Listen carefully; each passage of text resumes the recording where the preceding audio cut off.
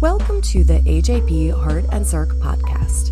I'm Kara Hansel-Keehan. Today we'll discuss a new article by Moreira et al. Titled Importance of Survey Demographic Questions to Foster Inclusion in Medicine and Research and Reduce Health Inequities for LGBTQIA2S+ individuals.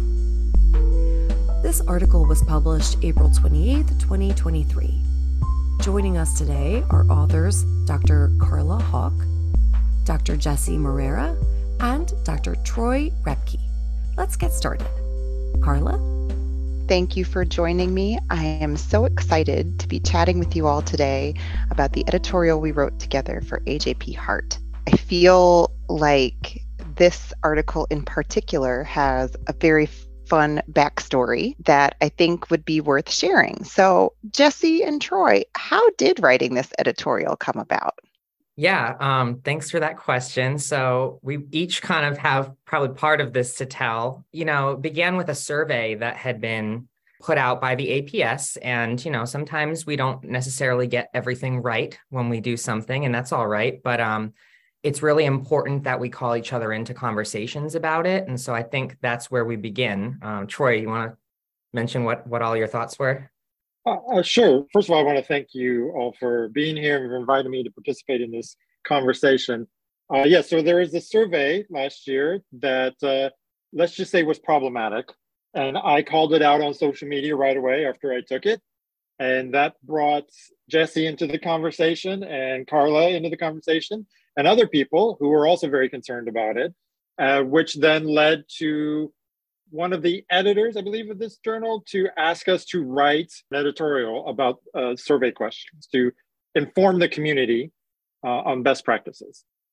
And I appreciate that Troy and Jessie are not calling me out, but I did not at the time. I have been working in the DEI space for a long time.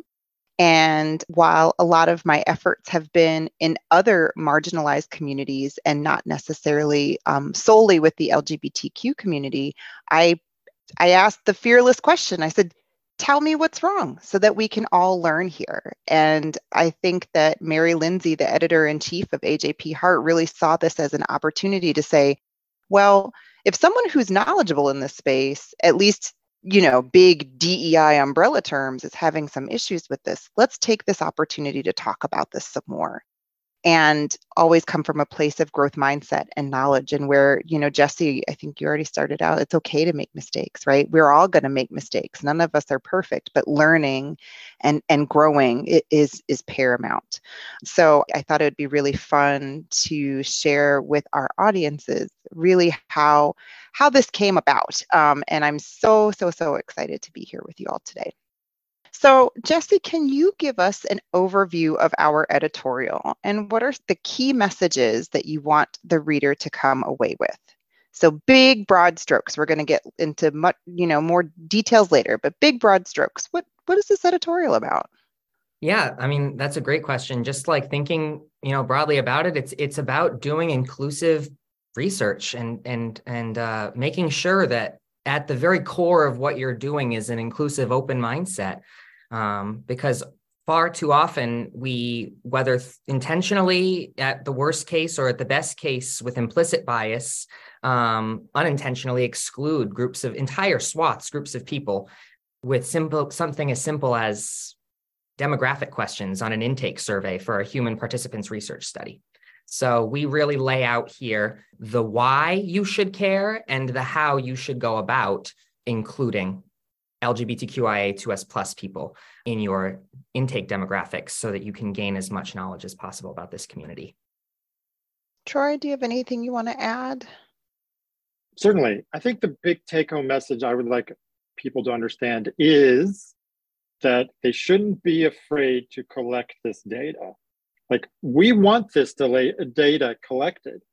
We just want it done in a way that's not also going to add to the harm that we are already experiencing. Right? And so it is not an admonishment for anybody to doing things wrong, to be like, don't do this, don't collect data. It is literally just here's a way to do it that's actually going to increase participation of this population who is already experiencing marginalization across the board, across society. I think that's such a fantastic point to highlight.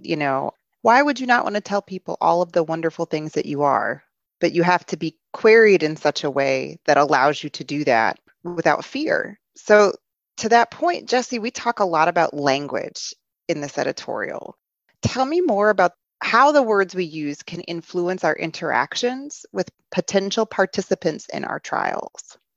So, words, we agonized over the words in this piece, importantly so, and rightfully so, because they are so important to get right. Because, words are everything. Words can cut deep, if they're the wrong words. And they say sticks and stones may break my bones, but words can never hurt me. That's not true. That's not true. You can do a lot of damage to someone with your words.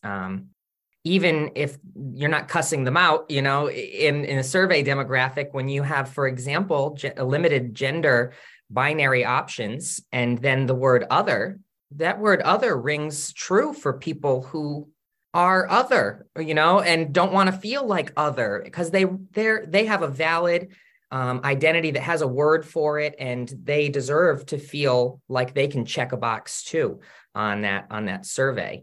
And it really is no extra effort on the part of the researcher at all. It's 0% extra effort to just go the mile of putting in these inclusive kinds of wording. Is something as simple as having a semi-exhaustive list, for gender, and then having I self-describe as with a fill in the blank for allowing someone to put an option that is not there. The framing of that is not that you're an other, it's that your option wasn't listed, maybe, but you're self-describing as this, and that's a true statement. You're not willingly accepting being othered, for example. And so that we discuss, at length, as well as discussing things like pronoun use, and the ways that researchers can introduce themselves with their pronouns and with care ask a participant during an intake, what are your pronouns, so that I can make sure I'm using them correctly. When you interact with them, this kind of extra 5 to 10 seconds in the interaction makes a world of difference for the sense of belonging experienced by a potential study participant. And so, words are just super important, I think. I think words also are a way for science to be more exact, right? We want precision. We talk about precision medicine all the time. Well, how are you being precise if you're not actually identifying the people you're trying to practice precision medicine on, right? So this is just a way for people, for medicine, for investigators, to do precise science. I love that. I feel so often in the DEI space, right? You always get siloed. And one of my favorite things about this editorial is that we put the science at the forefront. We talk about it being from a place of precision and capturing the most accurate data that we possibly can. I think that there's so much power in that. And I really like how we have underscored that particular point in the editorial. Troy, I have a question for you. So our editorial does not shy away from addressing our current political landscape. What advice do you have for investigators in the academic setting, particularly in states in which there is increasing anti-LGBTQ plus legislation? I think this is a difficult question because I'm not one of those people. Fortunately, I live in a state that is not restrictive, but that could always change. Sometimes it's appropriate to fight the good fight, right? To start some good trouble. And if you are being restricted in your state in studying our community, working with our community, well, it's time to be an ally and stand up for us. Stand up for the science that we need, the healthcare we need, the legal protections that we need. And so be that person, we need allies. We need people who are willing to sacrifice, because we have to sacrifice all the time for our survival. And so I know that's a bit much for scientists to think about sometimes, but in this day and age, we need people to be passionately engaged with that at all levels. I entirely agree with you, Troy, and can't underscore enough how science is not apolitical. I think that is an excuse a lot of folks unfortunately use to placate themselves into a place where they feel that they don't have to rock the boat. If you know me in real life, you'll know that I regularly rock the boat with intention. And I agree that starting some good trouble is a good thing. But yeah, science is intensely political. Everything we do ripples through the whole world, and science is often even misused by the other side so that they can make claims that aren't necessarily true or accurate representations of science to support bigotry and hate, and particularly at this time, anti-trans legislation. So I think that, I don't know, I take a very firm black and white moral stance on this. You're kind of with us at this point or you're not. You can't really live in any kind of moral gray right now. There's no moral gray. There's no shadow in the corner for you to stand in. Everything has been exposed and both sides' cards are on the table. And you really do have to make an informed decision at this point of whether you're going to stand up for what's right or whether you aren't. And so I know personally, I wasn't afraid at all to venture into a political segment within this editorial. That came up, actually. I think the three of us were on the call, at least. Not everyone had made that call that day, but when it was brought up, well, we should add a section that discusses the current climate and how it very much is an attack on these people. And we were like very unanimous. Like, yeah, that's an outstanding idea. So I think more people need to take firmer stances, frankly. I would add to that. I really would like to see societies whose research actually affects the community take more political stances. I've been advocating for that for my societies, an endocrine society, which does a pretty good job, because they actually work with endocrinologists who do trans health, but there are other societies. Neuroscience really needs to step up. And I'm sure physiology, same thing, it's endocrinology, it's physiology. We need to be more vocal because it is our science that is being used for these nefarious purposes. And yet I often see leadership in these fields be completely silent about that. I think what's interesting that I'm hearing from the two of you is that, and really tying this back into kind of our previous question about how words matter, right? I think that we have the opportunity to collect that data and to validate simply by the questions that we ask. That doesn't feel revolutionary to me. That just feels thorough, right? And, as scientists, we are nothing if not thorough. So it doesn't seem like that should be that hard. And both of you have already sort of hinted at this, but I'd like you to answer a question about allyship very directly. Allyship is a powerful tool that is often misunderstood at best and performative at worst. So what does a good ally look like? I have some thoughts here.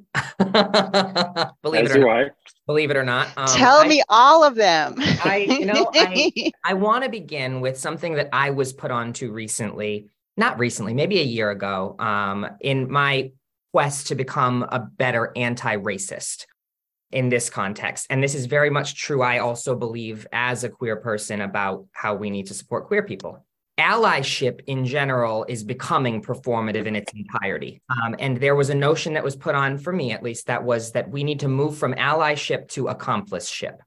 And being an ally is to align one's moral and personal ethical views with what is probably the right side of the issue, but may not necessarily involve taking active steps to do work in a community, to go out into a community that's underrepresented or underserved and ask them what they need to leverage your privilege for them.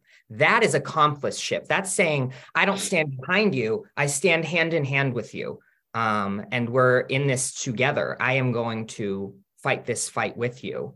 I'm going to fight this fight, when you give me something to lift up for you. I am very much in this with my whole self. And so I think people like to use this word ally often as a way to also placate themselves into believing they've done enough, when in reality, you can ask someone, what physical steps, what monetary donations, what actionable items have you performed that have resulted in change or supported change. And that, I think, is where we need to head.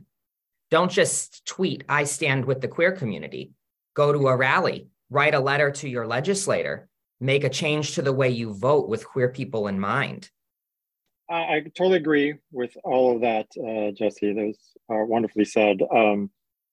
And I'm coming to the same sort of conclusions that allyship, especially in social media, is just, it's vacuous.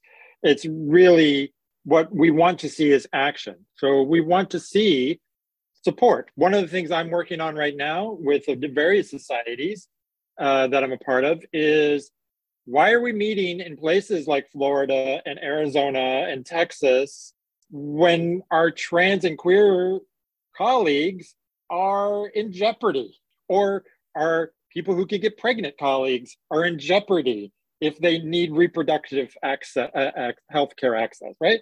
To me, this should be an easy decision, but it's not, apparently. So, being active in that is part of, I'm trying to bring people in who are not necessarily thinking about it, but I'm like, well, this could benefit you. Anybody who can get pregnant should be worried about this, just like anybody who's part of the trans or queer community, right? There's got to be action, right? And as Jesse was saying, and action can be writing letters, it can be giving money, it could be protesting, it could be going to a march, to a protest, it could be a lot of different things. It could also be understanding what the bystander effect is. And if you see something, you intervene. You say something. You don't let somebody be victimized by somebody who's racist or sexist or homophobic, transphobic. Like, you step in and you be like, no, that's not, I've done that. I know Jesse has done that. We all have had to put ourselves in line because we can't let people be victimized and not do anything about it.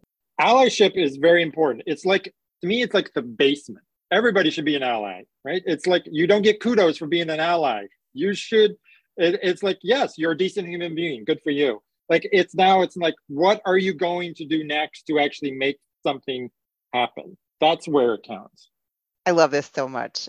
One of my favorite quotes in John Lewis's memoir, Walking with the Wind, is he was talking about the civil rights movement, and he was saying that there are different ways to be part of the movement. And for some people, it is like he did, right? It was being on the front lines. But for other people, it was going into their communities and teaching in a different way, or interacting with helping with voter registration. Those, like, and what I really appreciate about everything both of you just said is that, there are ways to be a good accomplice, and it's certainly not on Twitter. It is in real life.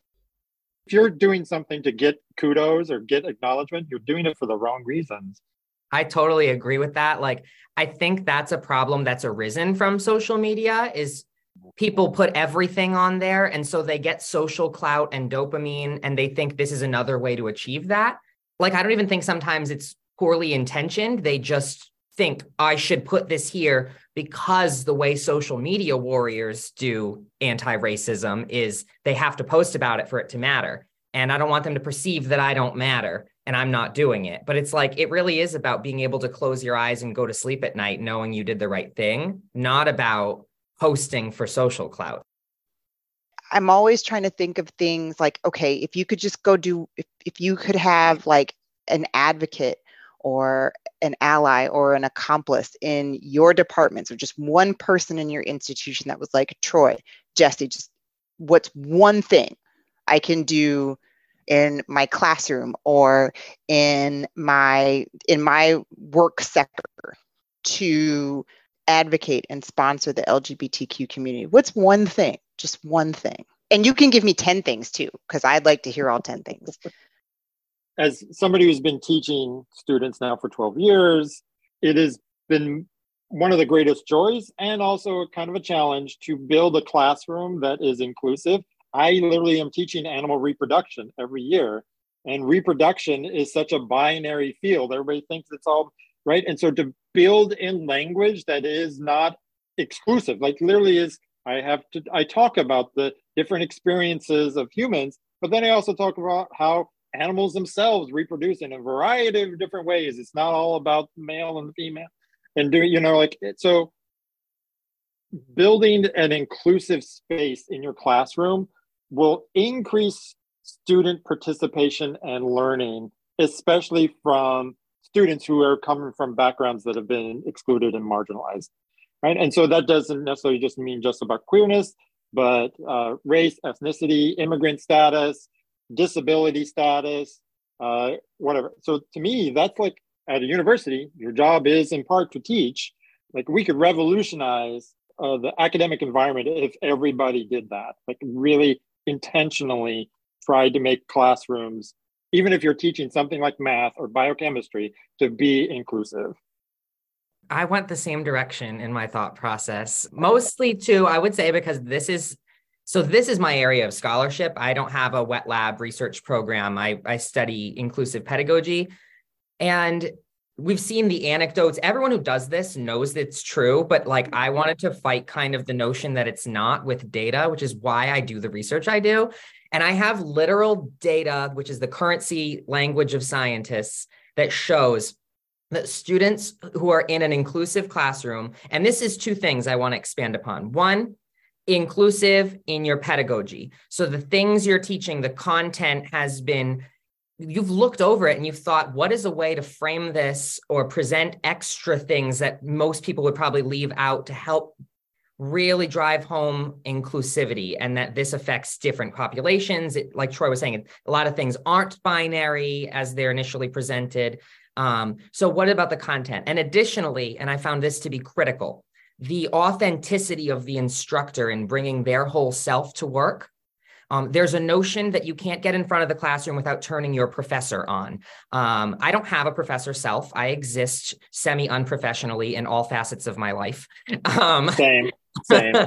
I wear whatever I want to wear, and I get up there and I cuss in class and I say girl and yes, and I still have students who, in taking my version of cardiovascular pathophysiology, which is slide for slide, save some of my inclusive content, exactly identical to the few previous instructors we've had, standard deviations higher in their outcomes, same exams, same lectures.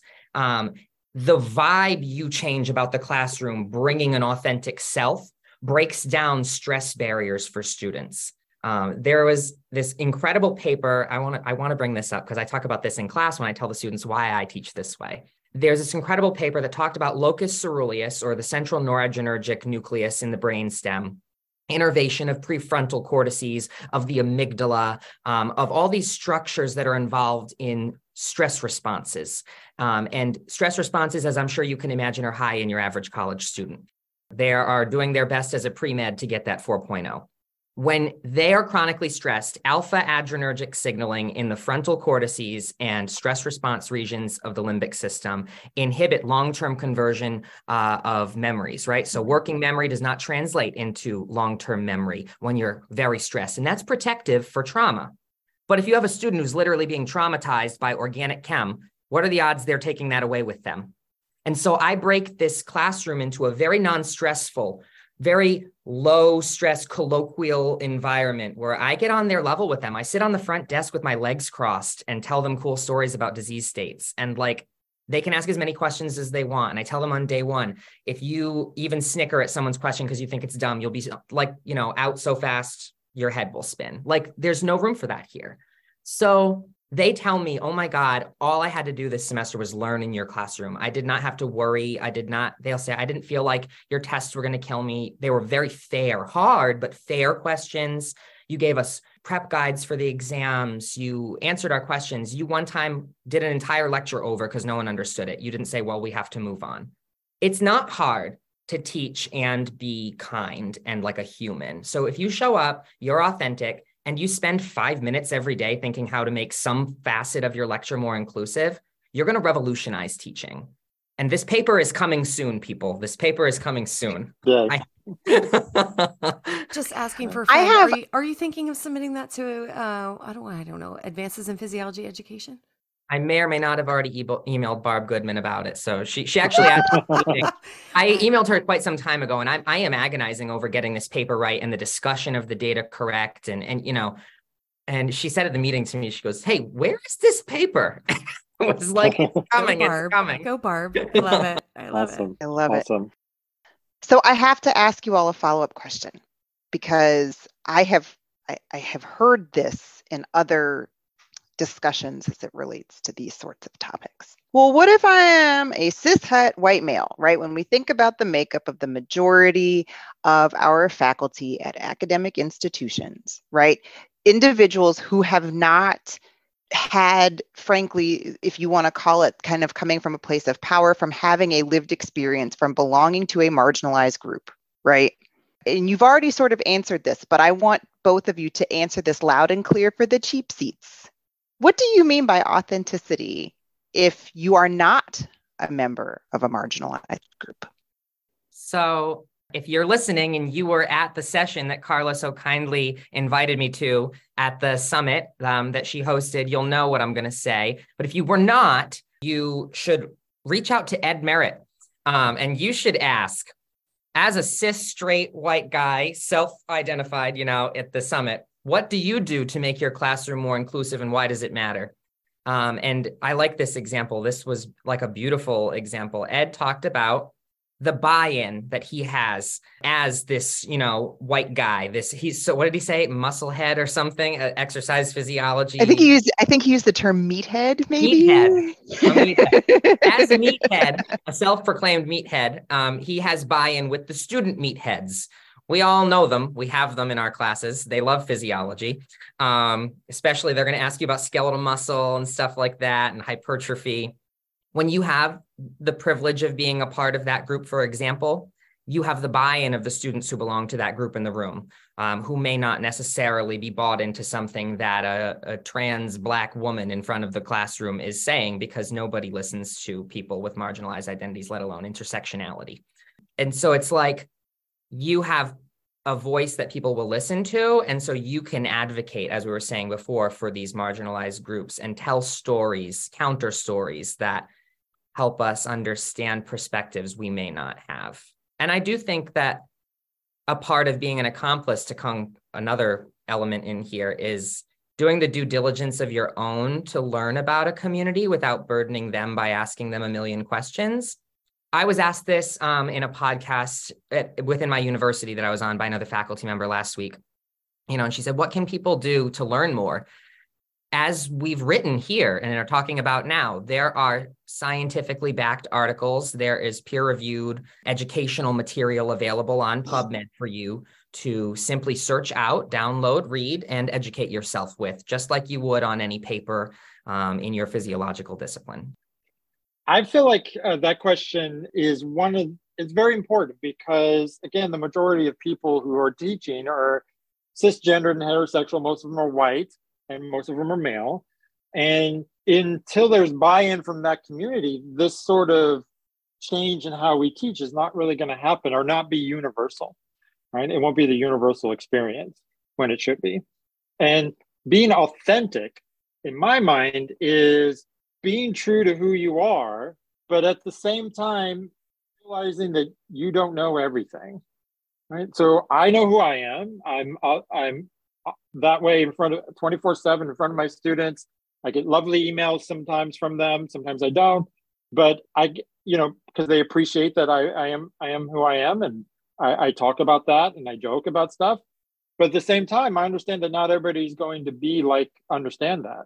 So I'm not going to force everybody to agree, not force everybody to fit what I think is what the appropriate way to be. But at the same time, people need to be aware that this is how in this class, we're not going to talk about sex and gender in the way that the society talks about sex and gender. We're going to talk about sex being and gender being a range of attributes, not just whether or not you have gametes that do one thing or another, right? So I give them my framework, they can accept that framework. And so that's being authentic, right? A person who is not as majoritarian can do the same. This is my framework, but I'm willing to listen to yours as well. To me, that's being authentic. This is who I am, who you are. Let's have a dialogue about that. I'm a white person, so as a white person, I'm very sensitive. There's a large history of racism and violence against Black people in the reproductive field. So I talk about that. Like, I'm not going to shy away from that. I don't want to re-traumatize anybody who's Black Black student in my class. But at the same time, I want to share, like, yes, a lot what we know about gynecological processes are due to this one dude doing awful things to enslave Black women. That's the history, right? So it is about bringing in what happened and then giving it the context. Like, that's not acceptable, but this is what we know. So my last question for both of you today is, we've talked about a lot of things as they kind of relate to our editorial, but what is one thing that we included in our editorial that you would like to underscore and expand upon? We've talked a lot today, but the physiology of this, in marginalized communities is also very close to my heart because a lot of it is cardiovascular related. There are a lot of cardiovascular mortality inequities in queer communities that are just starting to be unearthed from the few studies that have bothered to look. But part of our argument for why you should do this was, as you said much earlier, Carla, related to there being physiological underpinnings here. This is scientific in nature, doing this work. And so I want to underscore that there are cardiovascular health inequities. And just maybe briefly, I want to mention a few of them.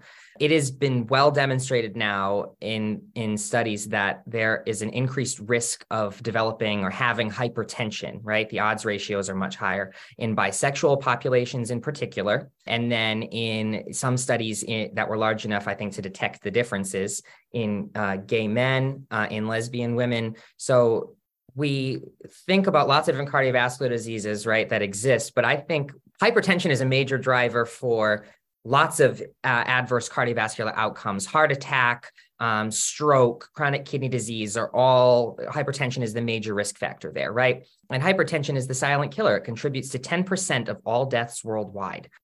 When we think about why hypertension is so prevalent in these populations, I want people to think about emerging physiologies, right? There are probably underlying drivers of hypertension in this population, these populations that are distinct from the mechanisms of essential hypertension in the general population. We think essential hypertension, we throw someone on an ACE inhibitor and an ARB or a diuretic, done for the majority of people. We've solved the problem, right? Really, that's not so true in the general population. You're only getting like 50 to 60% of people responding to those drugs. I think there are underlying differences related to the stress that we were talking about earlier here. What's going on, and this goes back to Meyer's minority stress theory, which has recently been elaborated upon in a way that demonstrates how psychological and social stressors compound with maladaptive coping strategies like tobacco use, which, not for nothing, the queer community, as with communities of color, are also targeted for tobacco use compared to other populations, and then interact with formed conditions like generalized anxiety disorder, panic disorder, major depressive disorder, to drive differences in underlying sympathetic outflow, chronic stress responses with HPA axis activity. And we know from our animal models, when you pump noradrenaline into a rat, it's not going to have high angiotensin levels, but it's going to have high blood pressure. Fill a rat with cortisol and then salt load, like most Americans are salt loaded, they develop hypertension as well. And so probably these mechanisms of hypertension in these populations even have underlying distinct physiologies. And that's going to require us to think in a treatment sense differently for these populations, because I don't know that they will respond to ACE inhibitors super well, or angiotensin receptor blockers or diuretics. They're not fluid overloaded, for example. They might need a vasodilator, a calcium channel blocker, an alpha adrenergic blocker. And so one thing I want to underscore is there are definitely differences in disease prevalence and incidence that are probably related to difference in disease pathophysiology in these communities. And I implore cardiovascular scientists to study this. Get a cohort of people together. Do a single blood draw. That IRB is not that complicated. Look at sympathetic measures in these people. Look at blood hormone levels of stress-related pathways. Assess vascular tone with Doppler. These kinds of things are going to change the treatment paradigms for these underserved communities. So you, Jesse, talked about what I wanted to talk about, kind of, which was minority stress. Like, that to me is, I study chronic stress in terms of neurological outcomes. So to me, it's like, well, this totally makes sense why it would also affect sympathetic outflow and all the stuff that Jesse just eloquently talked about, right? So to me, it's an important thing to think about when you're studying this community is the minority stress component, because especially depending on location, their stress could be very high right now. You know, my stress is high and I'm in a state that isn't as regressive as some other states. There's an area of an investigation that I think we should really focus on when we're focusing on this community, our community. Collecting this data is not a difficult ask. It's literally just the right words on a paper or on a form or on a portal or whatever. Oh, can I just add to that? Right now, right? There are lots of great studies from data collected that's publicly available by the CDC, like NHANES data are out there, the Behavioral Risk Factor Surveillance Survey, and not every state uses the SOGI module for their data, but a lot do. If you don't want to analyze the data, collect it for me. I will analyze it for you. I am happy to take a free data set and run some statistics. This is a low bar to clear here, people. So if you have the data too, and you're not going to use them, share them, find a collaborator. This work matters so much. This is something that you all have touched on, but again, I'm gilding the lily here, but given the fact that we all have a mic and a voice, I think this is a question worth asking, even though I know you kind of have already said the answer, but I want you to say it really explicitly. What I have heard, and I'm sure you two have heard it even more than I have, is, are we sure these questions aren't too personal? Are we sure we want to ask these questions? What do you say to that, Jesse and Troy? The reason I would disagree with that, to give an elaborate answer than to just go, they're not, because that's my answer too. They're not, is it depends who's asking and how you're asking, I guess. So the two thoughts related to this are how you're asking. We elaborate ad nauseum in this editorial on how you should ask. So please read it. But, for summary's sake, you have to ask these questions right and inclusively and kindly and gently, because they are sensitive questions. They're not too personal, but they are sensitive. Someone asks me if I'm trans, it's ooh, I just met you. But do you seem approachable and kind and you're going to do well with this information? Do I believe in the mission of this study? And was it approachable, for me as a person? That matters. And two, I should see myself reflected on the research study team. And this is something we had a one-liner about, but which there is a wonderful additional perspective in AJP Heart that came out recently. I want to say Chantal Ritz was on this piece, and it was about inclusive research for the trans and non-binary community. And one of the major points they lay out, which I agree with entirely, is having representation in the form of trans and non-binary scientists on the study team. So the next time you're thinking about asking these questions and you're wondering, and you want to ask a trans or non-binary person if they're too personal, look around the study group table as you're sitting there with them or around your Zoom call. Are there any trans and non-binary people on the study team? If not, pause. You need to ask someone in a non-tokenizing way who also brings scientific expertise to the study to help round out the inclusivity of the group identities on the study team. That will help improve the quality of the study, the quality of the questions you ask, the way you interface with that community in a genuine way. And then you need to remember to read our piece on how to ask the questions. When somebody says, oh, the question is too personal, it reminds me of this thing in pop culture where we can know all the details of a cis heterosexual movie star's romantic life, but God forbid we ask a potential queer or somebody who's unknown about because it's too personal, right? So it's only too personal when it's about queer people. It's not too personal when it's about the cis het world, right? So that's my first reaction is oh, you're just trying to keep us in a closet. You don't want to know about us. That's what I think about. Exactly. Yes. When somebody says, oh, it's too personal. Maybe it's too personal. I'm like, no, you're telling me you don't want to do this risky thing that may put you out there to be somebody may come for you because you did it wrong. Well, you can read our article and understand how to do it right. And our article will probably not be the end all be all, because this stuff will evolve and it will change over time. I just want to thank you, Troy, Jesse, and Carla, for talking with the AJP Heart and Sarc podcast. Your insights have been enlightening, thoughtful, and have given us a roadmap to not just be allies, but be accomplices and start a little good trouble. So maybe I'll go forward and do just that. I've enjoyed this, so thank you again for the opportunity. It's been fun. Likewise, it was a real pleasure to get to talk with you all. I like all of you so much, so this was just like hanging out with my friends anyways. Thanks for listening to this episode of the AJP Heart and Sarc podcast. Our theme music was written and performed by Ray Mitchell. Catch the latest episodes of our podcast at physiology.org/journal/AJP Heart.